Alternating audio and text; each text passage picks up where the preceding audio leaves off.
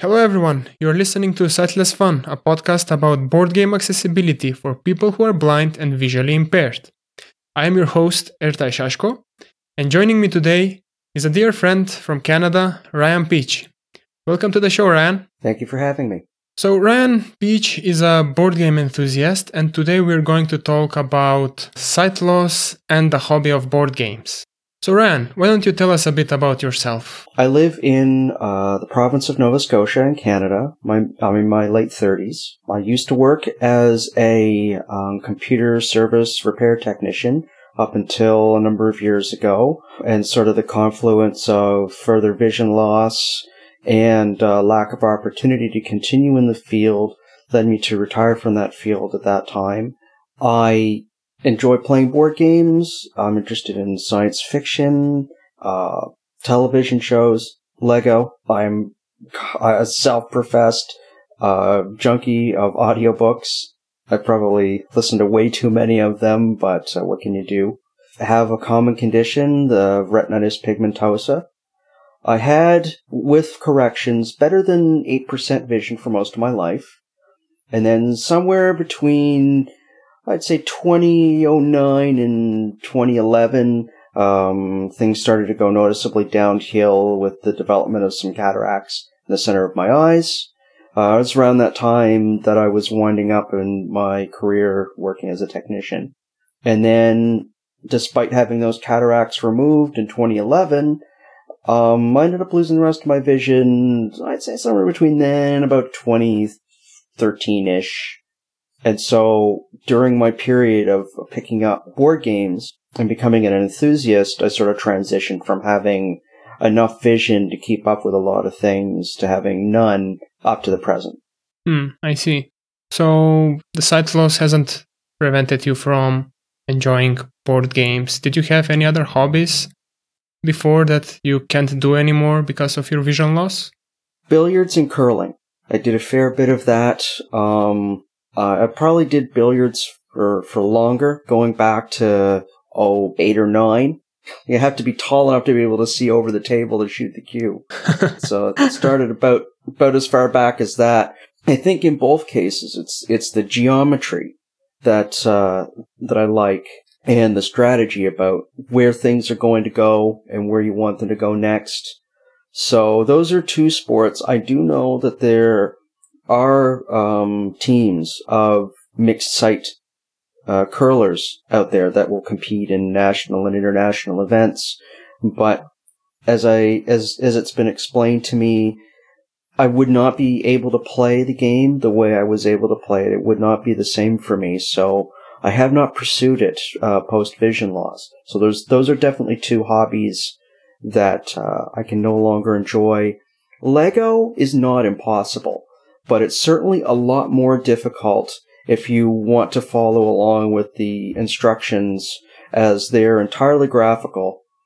And I've yet to find anywhere online where someone has created either a video series or a blog or anything where the instructions are explained or typed out in order for someone with a sight loss to be able to find the pieces and follow along. Also, too, I'm making things myself. I don't know what the colors of anything are, and they're all a bunch of colors. I tried creating a few things a while back. I was quite proud of the shapes, but I did have someone tell me that, well, they thought they were good. It looked like a box of crayons had thrown up on it. Yeah, I also was collecting Lego shortly after I was diagnosed with RP myself. And in the beginning, it was pretty fun. And as my sight deteriorated, it started getting more and more frustrating, like having to ask my brother or anyone else in the room for the colors of the pieces and mixing the colors that are printed on the actual instructions. So yeah, I had to drop that because I just couldn't take it anymore. It was just too frustrating in the end. Okay, so why don't you tell us a bit about board games? When did you first start? Do you remember the game that got you hooked? Well, let's skip past all the boring stuff about growing up playing Monopoly and Clue and things like that, and get to the interesting part where I would say I kind of became primed on what we consider to be the modern hobby. This would have been, 95, 96. I was living at CFB Shiloh. It's an army base located in Manitoba, another province of Canada, quite a long distance away. Canada's a big country for those people who aren't from here or have never visited. So, spending some of my misspent teenage youth there, I fell in with a couple of miscreants that were into the same sort of things I was, playing console video games, board games, into science fiction and fantasy, that sort of stuff.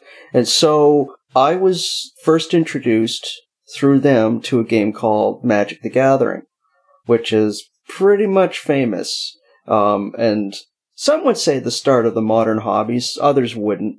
From there, within that group, we also played the Hero Quest board game, which involved 3D miniatures and props placed in various locations in a board that would change from scenario to scenario. So you'd use tokens to block off hallways and create walls and stuff. So that way, even though the board looks the same, it has is a static board. You make new dungeon levels and stuff based on where doors are located and walls are blocked off and other props and stuff are. And so it's a group of heroes against one player, moving around, monsters opening and closing doors, setting up traps and things like that. It's a classic game a lot of people remember fondly from their childhood.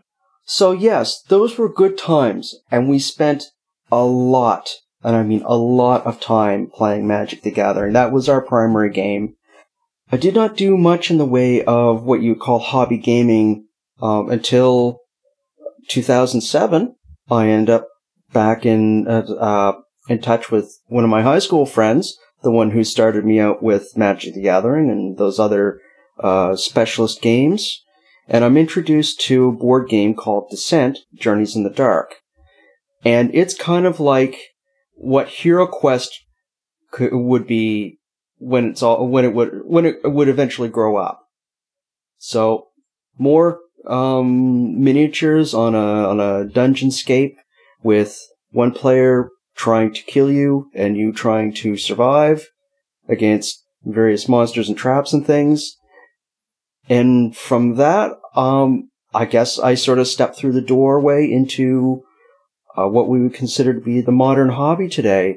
From that to Catan, to Pandemic, and onward from there. And it's been a great adventure ever since, all the way up to the present. That's awesome. And right now, what do you think your current favorite game is?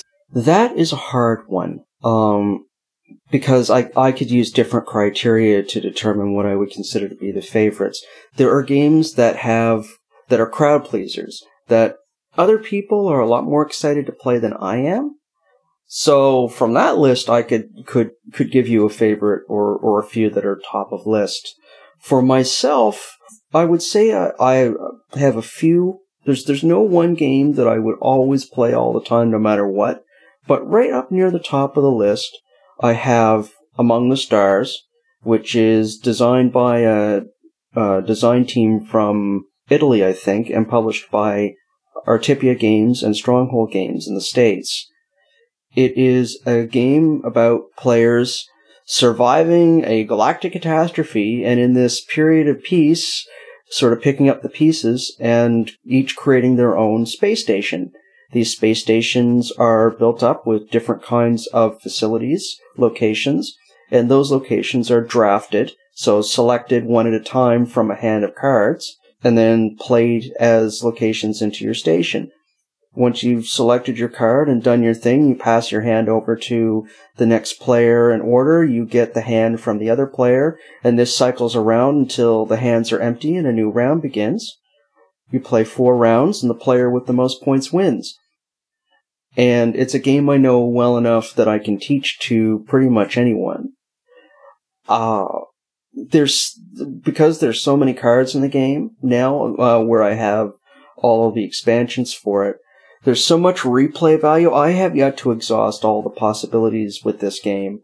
I don't win every time. I'd say I've had a lot of games where it's been close, and I'm very satisfied with that. It feels like a good experience. The time just evaporates, and it's a game I can recommend on a number of levels for accessibility, and it just so happens to still be in print, so that doesn't hurt either.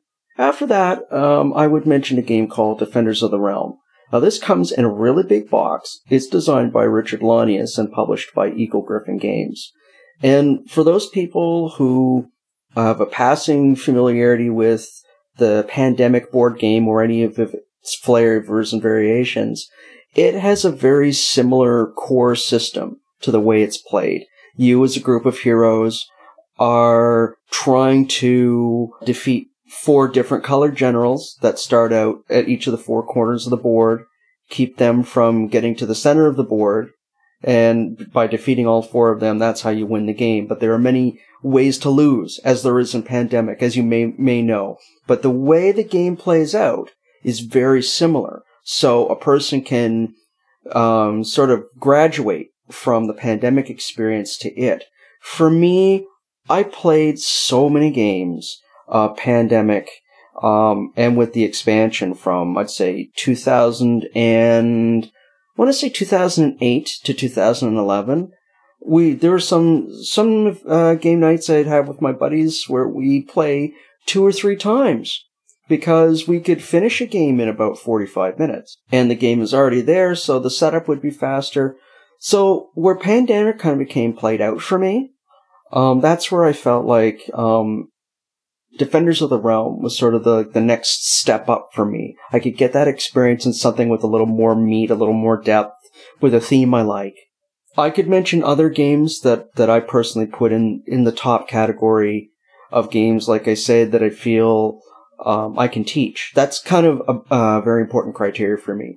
If I know this game well enough that I can teach it to other people, then I feel more comfortable bringing it out. And I think other people feel more comfortable in playing it with me, where we're not just reading it out of the rule book. That's a common difficulty with people like us that have visual impairments. I've experienced teaching problems myself, and usually it takes more time for me to learn a game and then teach it. So yeah, we probably should dedicate a full episode both to learning a game and teaching. How often would you say that you play nowadays? I'll say I would like to play at least as often as once a week. And there was a time where I was doing that almost twice a week when I lived out in Alberta. Here, I probably play games on average once every 3 weeks. The only thing that is somewhat regular are the open game events that one of our communities have here on the 2nd and 4th Wednesday of each month. And so I try to travel out to attend those. And for you, what would you say is the best part about board games? Like, is it the social interaction? Is it the brainy part in strategy games? I haven't played different games for different reasons. So, for some games, it really is just about the sitting back, drinking a few drinks, and drawing some cards, chucking some dice, and just sort of having sort of a social experience with people you like to hang out with. There's not a whole lot of strategic depth going on, but there's some competitiveness and some challenge, and then the game is over. Something like Port Royal, which is a pure card game where you're drawing cards off a deck and pressing your luck to see if you can eventually win with 14 victory points based on cards you have in front of you. It's a game that probably takes about an hour with up to, I think it's 5 people. And it's a good time where you can just sort of not think too hard and hang out and chat and do whatever. But other times, I definitely like to get into a game where I'm exploring the space of possibilities, all the different options of what you can do in your turn, what is available to choose from. And when I step away from some of those games, I may be thinking about them after the game is over. Among the Stars is one of those sorts of games where I'm like, I haven't done everything I want to do in this game. I see some of the things that can be done. I want to keep exploring. This game hasn't become played out for me. All of the possibilities haven't been exhausted. And so sometimes I enjoy doing that. I'm playing games for that reason. Some games are too much of that. And then there are some games that are not enough of that when I want more. So, like I say, different games for different moods. My personal project is to have a modestly sized collection that covers a wide variety of themes and interactions, experiences, and stuff, so that I can cover a wide variety of possibilities for when it comes to the time to actually get together with people and play some games. But definitely the social interaction is a part of all of that. If I'm the only one having fun, I'm not going to have fun for very long. So if other people are having fun too, that's great. And those games that people find the most enjoyable from the ones I have are the ones that are most likely going to get played over others that people find interesting, but not necessarily fun. Yeah. And usually, I mean, at least that's for me, even if there are some games that I really like, I try to buy games that I know my group will like, because if I get a game that other people don't like, eventually I won't be able to play that at all.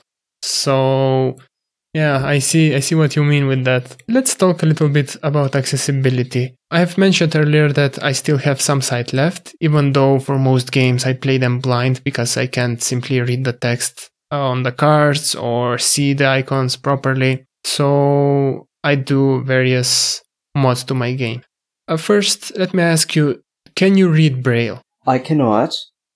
My vision was sufficient through grade school that it wasn't a requirement that I learn it. I used large print and magnification where possible. So I'm quite literate and fluent with reading English print. But being blind now, or having fully lost the rest of my vision, I can't read that anymore, and so have not yet developed the ability to learn to read Braille. And I don't know if or when I will, as I continue to find ways to get around needing to use it. So, as your sight deteriorated and you went through what I'm going through now, you probably did some adaptations to games and mods. Could you tell me a little bit about what challenges you had over the years? Back when I picked back up into hobby gaming, so 2007, 2008, I was playing games like Descent fairly capably. I could still see the grid lines on the room and hall tiles that would be locked together to be able to see where I could move my miniatures around to. And that's a big part of that, is where do you move things? Where does the Overlord opponent move things?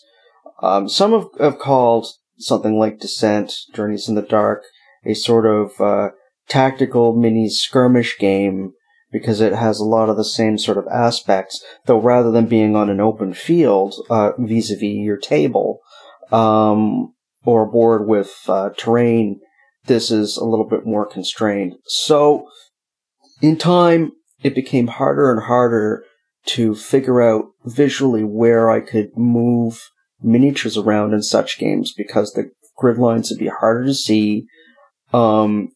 Determining one miniature from another would become harder to see. So, in time, I had to consider more and more of those games, especially those miniature skirmish games that involve measured movement using measurement rulers and such. I would consider those to be difficult to impossible, and so I sort of struck them out of my consideration. For those games where it's only a part of the overall, one of the workarounds I found for that would be to ask certain questions. So I know what my abilities are, and so I'd ask, okay, I want to do this. Is there anything I can reach within my movement ability. If I walk, if I run, if I have to spend effort in this game, it's called fatigue, to move a few more steps. Can I get to something? Should I be the one to get to it? And so between myself and the other hero players, we would figure out what we would want to do, and then someone else would move my piece for me. And I could see the overall shape of where things were and where we were going as a group, but not necessarily determine which unit would be mine exactly. And so I'd have to keep a lot of things in my head. And so that's where I started out with trying to figure out from game to game what things I would need to know and what questions to ask. A lot of this, with regards to gaining sighted assistance to help me play these games, is figuring out what you need to know and how to ask the right questions so that you're not spending any more time than you have to on your turn deciding on what you want to do and what you feel is important to know in order to have agency in the decisions you want to make. So that's some of it. Right. But like I say, over time, some games I either had to stop playing them or consider them to be unplayable from the outset and not participate in them. Were there any of those games favorites of yours that you had to stop because simply they became inaccessible after you lost your vision? Battlestar Galactica is one of them. Oh, yeah. The game has so many cards, so many decks of cards, and because one of the players in your group is a hidden traitor, maybe more than one, you can't play open-handed. With some of the expansion content, you may end up with treachery cards in your hand as well, which are bad cards that do bad things. And so you don't want to be seen pitching those cards into a crisis where you're trying to meet a challenge, because once people see that you're doing something like that, the accusations are going to fly, and even if you're just doing it to get rid of those cards because you think the challenge is easy and there'll be more than enough numbers, if you fail, people are going to be suspicious, and that suspicion may carry all the way through the game. So it would hurt the blind player trying to play in a game like that where they're either not it doesn't give them any advantage to play open-handed. If nothing, it's a disadvantage. And if everyone plays open-handed, it's a disadvantage for everyone. And if you're trying to be the Cylon, the enemy player, and fake out the players, then again, you're at a disadvantage. So there are certain ways the game has to be played. And an inability to read Braille, for one, makes it impossible for me to just put Braille on those cards to make it accessible. And where the text on the cards uses a thematic font that resembles the font that the actual TV show uses and the box lid uses. So it's sort of an angly type of font. When you try to use a reading app on your phone to read that text, it's garbage. It's something, comma, something.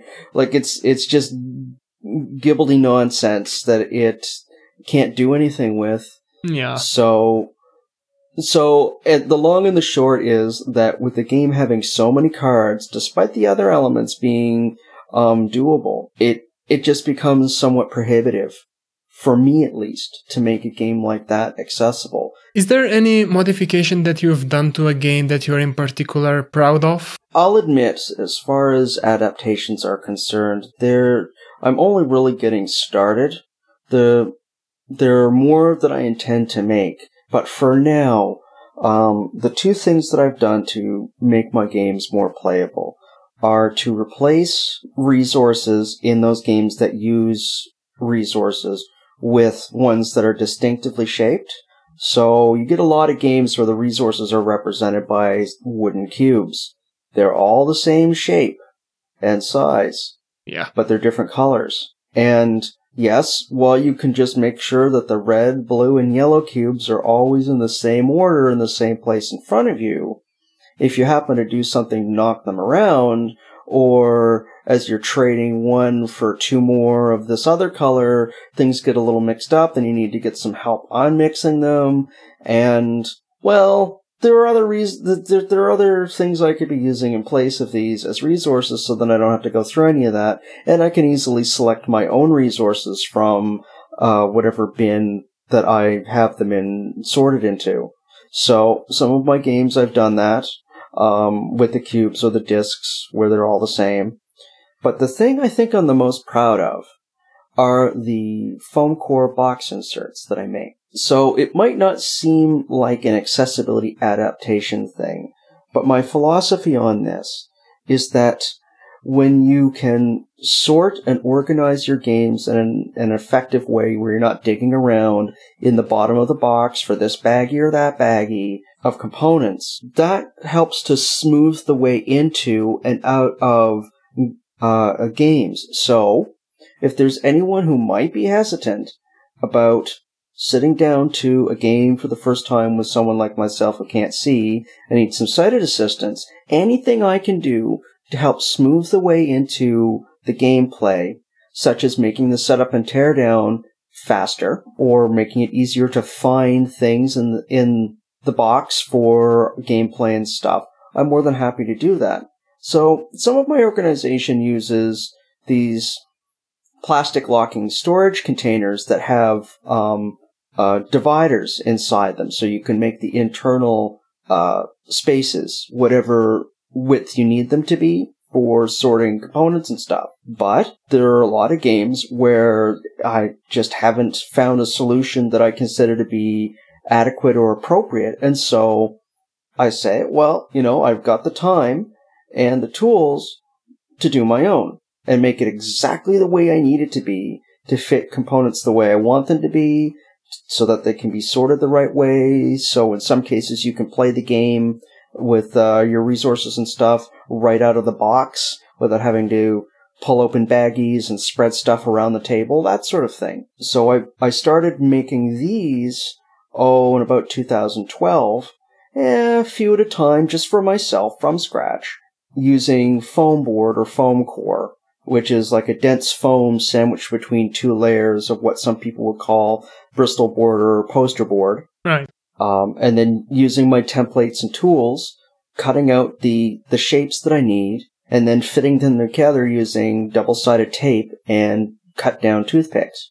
So no glue. Most other inserts that people assemble usually involve glue at some stage to hold the pieces together.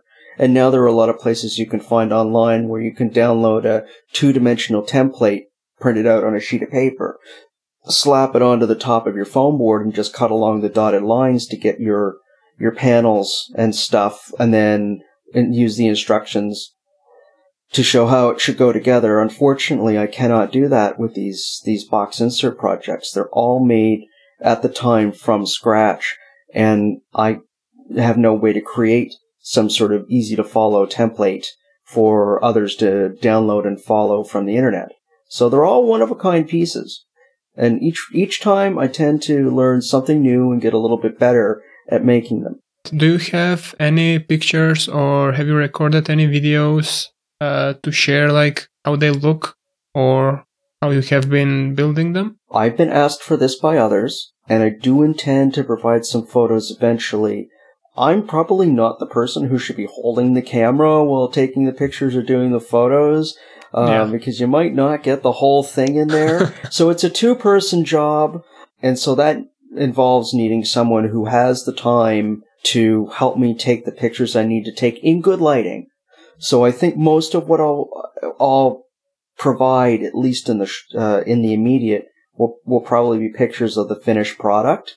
And at some point later, I hope to be able to do either a video or a series of pictures showing the process of building one of these inserts. Right. So you said that it's been about 10 to 11 years since you got into the modern board games. And since then, have you seen noticed improvements accessibility-wise as the years have passed? I would say that the availability of PDF versions of the rule books is definitely a big step in the right direction towards accessibility.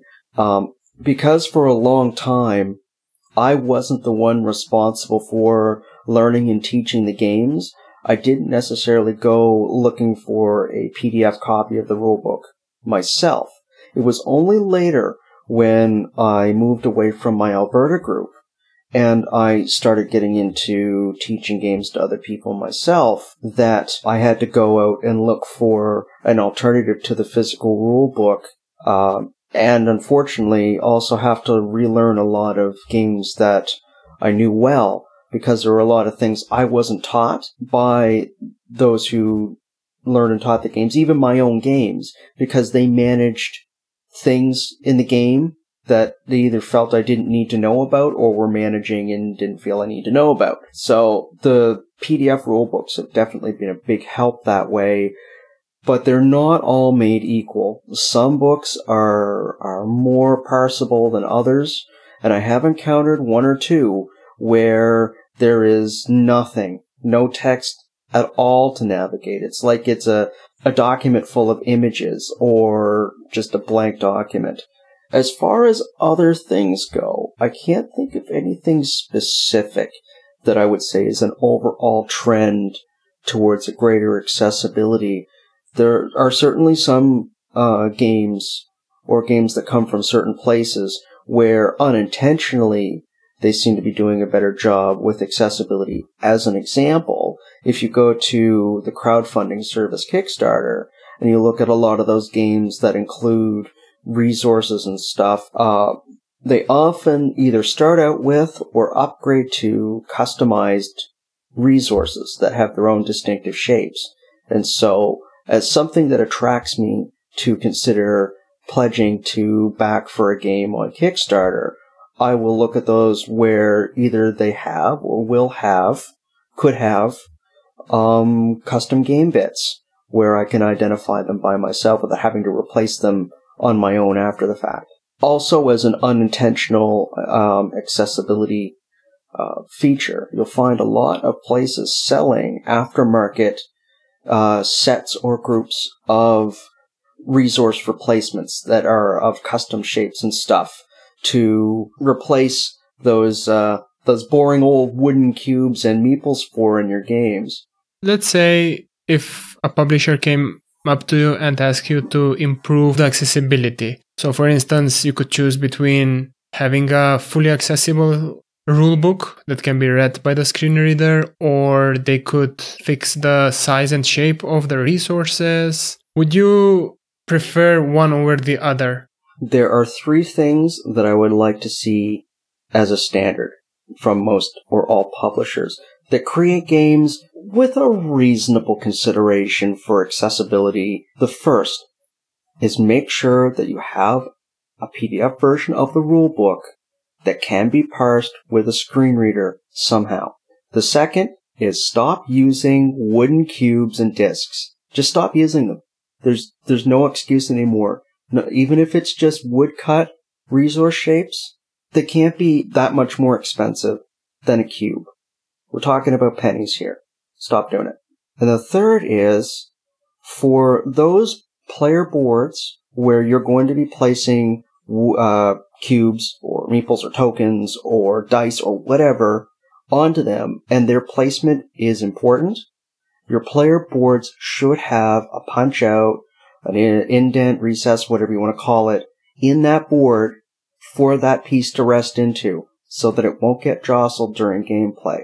More and more games inside of and outside of Kickstarter are proving that these sorts of boards can be produced. So I'm hoping to see any and all of these eventually become a standard trend, alongside with pushing for better color contrast and stuff on player components and such things like that. But those three things, absolutely, I would like to see become more of a standard, if not like a formal standard. Yeah, for the last one that you mentioned, I could compare, for instance, the player boards in Dice Forge versus the player boards in King of Tokyo or King of New York. So in King of Tokyo and New York, the player boards are used. They are those circular dials that are used to track the health and victory points. While what Dice Forge does, Dice Forge uses the player boards to track resources. it's the board has cutouts for the cubes. So there are multiple tracks that track your gold, your sun shards, your moon shards, and your victory points. And just having those cutouts versus something like the dials or just a flat board to put your tracker on is so much better. I mean, I was really, really happy when I saw how the player boards were made, because now I could track my own resources without having to rely on external fixes or just someone else modify my dial. Now, there's a lot of progress being done with research on treating RP, retinitis pigmentosa, and there's all kinds of different things like stem cell research, genetic modification using CRISPR, there's bionic eyes, so maybe one day we'll become cyborgs. As cool as it would be to participate in the steampunk future we're all hurtling towards, I'm actually personally a fan of any approach that involves using the body to either repair or replace the damaged retinas with something functional. So what I was going to ask you is, if in a few years you got your vision back, is there a game that you would immediately get to the table that you couldn't play before? If it's a board game, and I haven't already adapted it by then, it would be Twilight Imperium 4th Edition. If it's just a table game, it would be billiards. If we're talking about video games, it would probably be something from the Heroes of Might and Magic series, or even something from the old Super Nintendo days, of which I have fond memories from my youth. Awesome. So with this podcast, one of my goals is to introduce board games to other visually impaired folks. For someone who is interested in the hobby, do you have any advice you'd like to give? I would say that if you're a Braille user, for those people, you will have access to a good tool that will not solve all of your accessibility problems, but may help you get a lot closer to playing these games, either with you Brailling those games yourself with the help of a reader, or by finding services that make kits that will apply Braille to a game you might be interested in playing to get you started into the hobby and exploring some of what it has to offer. For those who do not, or are willing to take advantage of options outside of the pure use of Braille, don't be afraid to ask for sighted assistance. I've found that in a number of situations, even with people I don't know, I've often found at least one person willing and patient enough to be with me, to help me do the things I need to do to make my own choices in a game. I feel that player agency is absolutely important.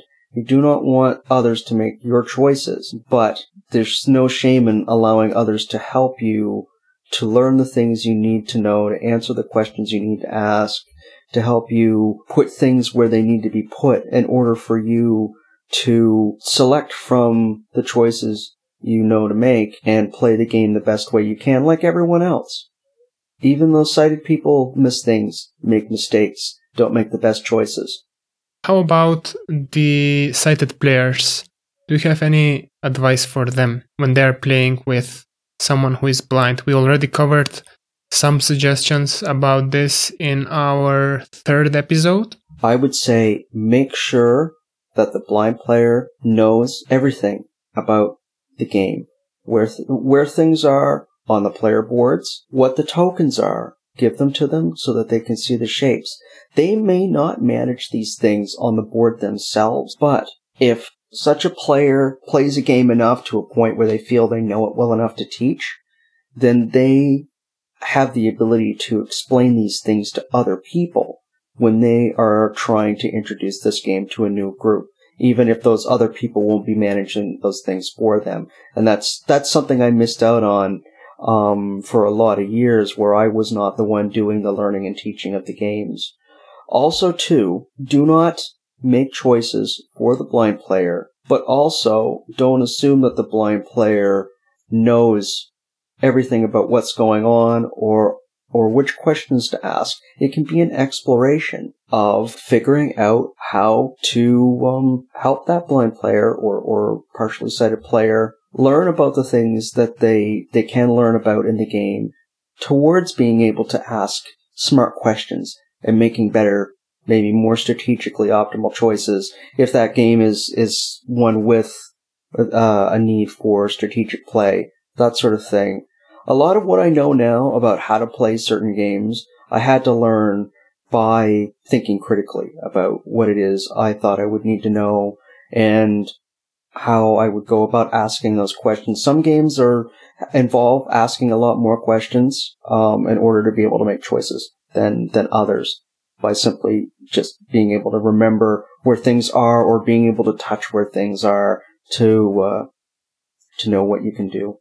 So some of our listeners might want to contact you and ask you for advice or have any questions. Do you have a Twitter handle or an email that you would like to share with us? And I'll post this in the show notes. I'm primarily on Twitter, and I can be reached at Red Meeple Ryan, RedMeepleryan. I can also be reached by email at redmeepleryan@gmail.com, but you're far more likely to get me on Twitter most of the time. Before we wrap up here, do you have anything else you'd like to add? I think that tabletop gaming is great. There are more games than anyone could ever play. So if you think that that there isn't something out there for you, there probably is. Don't be afraid to look online. Ask questions, see what there is to see out there, because there's so much. There's almost too much out there to explore, and I think it's a great way to be social. Give it a try. Ryan, it was a pleasure talking to you. Thank you very much for joining the show. Happy to be here, and I hope I could help either answer some questions or encourage some new questions to be asked. Thank you for having me. If you have any questions for me, on the other hand, you can contact me on Twitter at sightlessfun, or you can also email via sightlessfun@outlook.com. You can also check out our website at www.sightless.fun.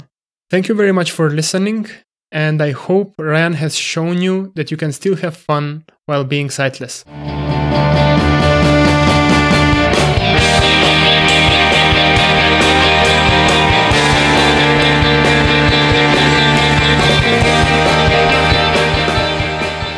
This episode was hosted by Ertay Shashko and edited by Alpay Shashko. We'd also like to extend our special thanks to Fighting Windmills for allowing us to use their music in our podcast. You can find them at fightingwindmillsmk.bandcamp.com.